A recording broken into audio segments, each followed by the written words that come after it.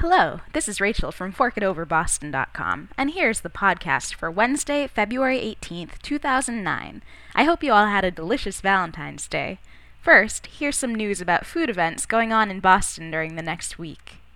Tonight at 7 p.m., Via Mata, an Italian restaurant at Park Plaza, is holding a 5-course sustainable seafood dinner featuring products from Brown Trading Company of Portland, Maine. Reservations are required. The $100 ticket includes 5 courses of seafood, dessert, tax, tip, and wine.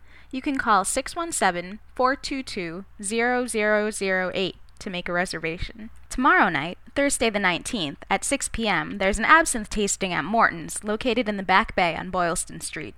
For $45, you can taste the legendary green drink, which is apparently now legal, and you can eat some of Morton's signature hors d'oeuvres. I thought about going, but I have a class first thing the next morning, so it probably wouldn't be a good idea. Also tomorrow night, Upstairs on the Square, which is located in Cambridge, is offering a 4-course prix-fixe French comfort food menu for $55 a person. You can call 617-864-1933 to make a reservation. Dinner starts at 6:30. This Saturday, the 21st, there's an extreme beer fest at Cyclorama on Tremont Street. Tickets are $40, and you can get a ticket for either an afternoon session or an evening session. The website says to expect an epic celebration of American brewers. Sounds fun. Next Wednesday, the 25th, you can head over to Harvard Square to attend an Otter Creek beer dinner at Grafton Street. The menu includes braised pork ossobuco paired with Otter Creek Copper Ale and several other dishes paired with beers.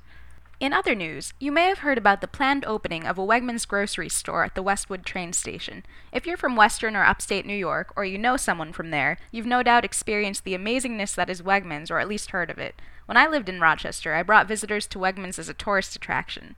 Many people, myself included, think that it's pretty much the best grocery store in the world, and I was thrilled to learn that the first New England location is planned for Westwood Station. I just came across some bad news this week, though. There's been a suspension of work on the new Westwood Station development, which is supposed to be a 4.5 million square foot project including retail, living space, offices, and of course Wegmans. The project has come to a halt until at least September because developers have not yet been able to obtain the necessary construction loans. I hope everything works out because I think a Wegmans will do really well here, and it would be worth the occasional trip out to Westwood. Sorry, Whole Foods, I never really liked you anyway. Well, that's all for today. This is Rachel from ForkItOverBoston.com. Talk to you soon.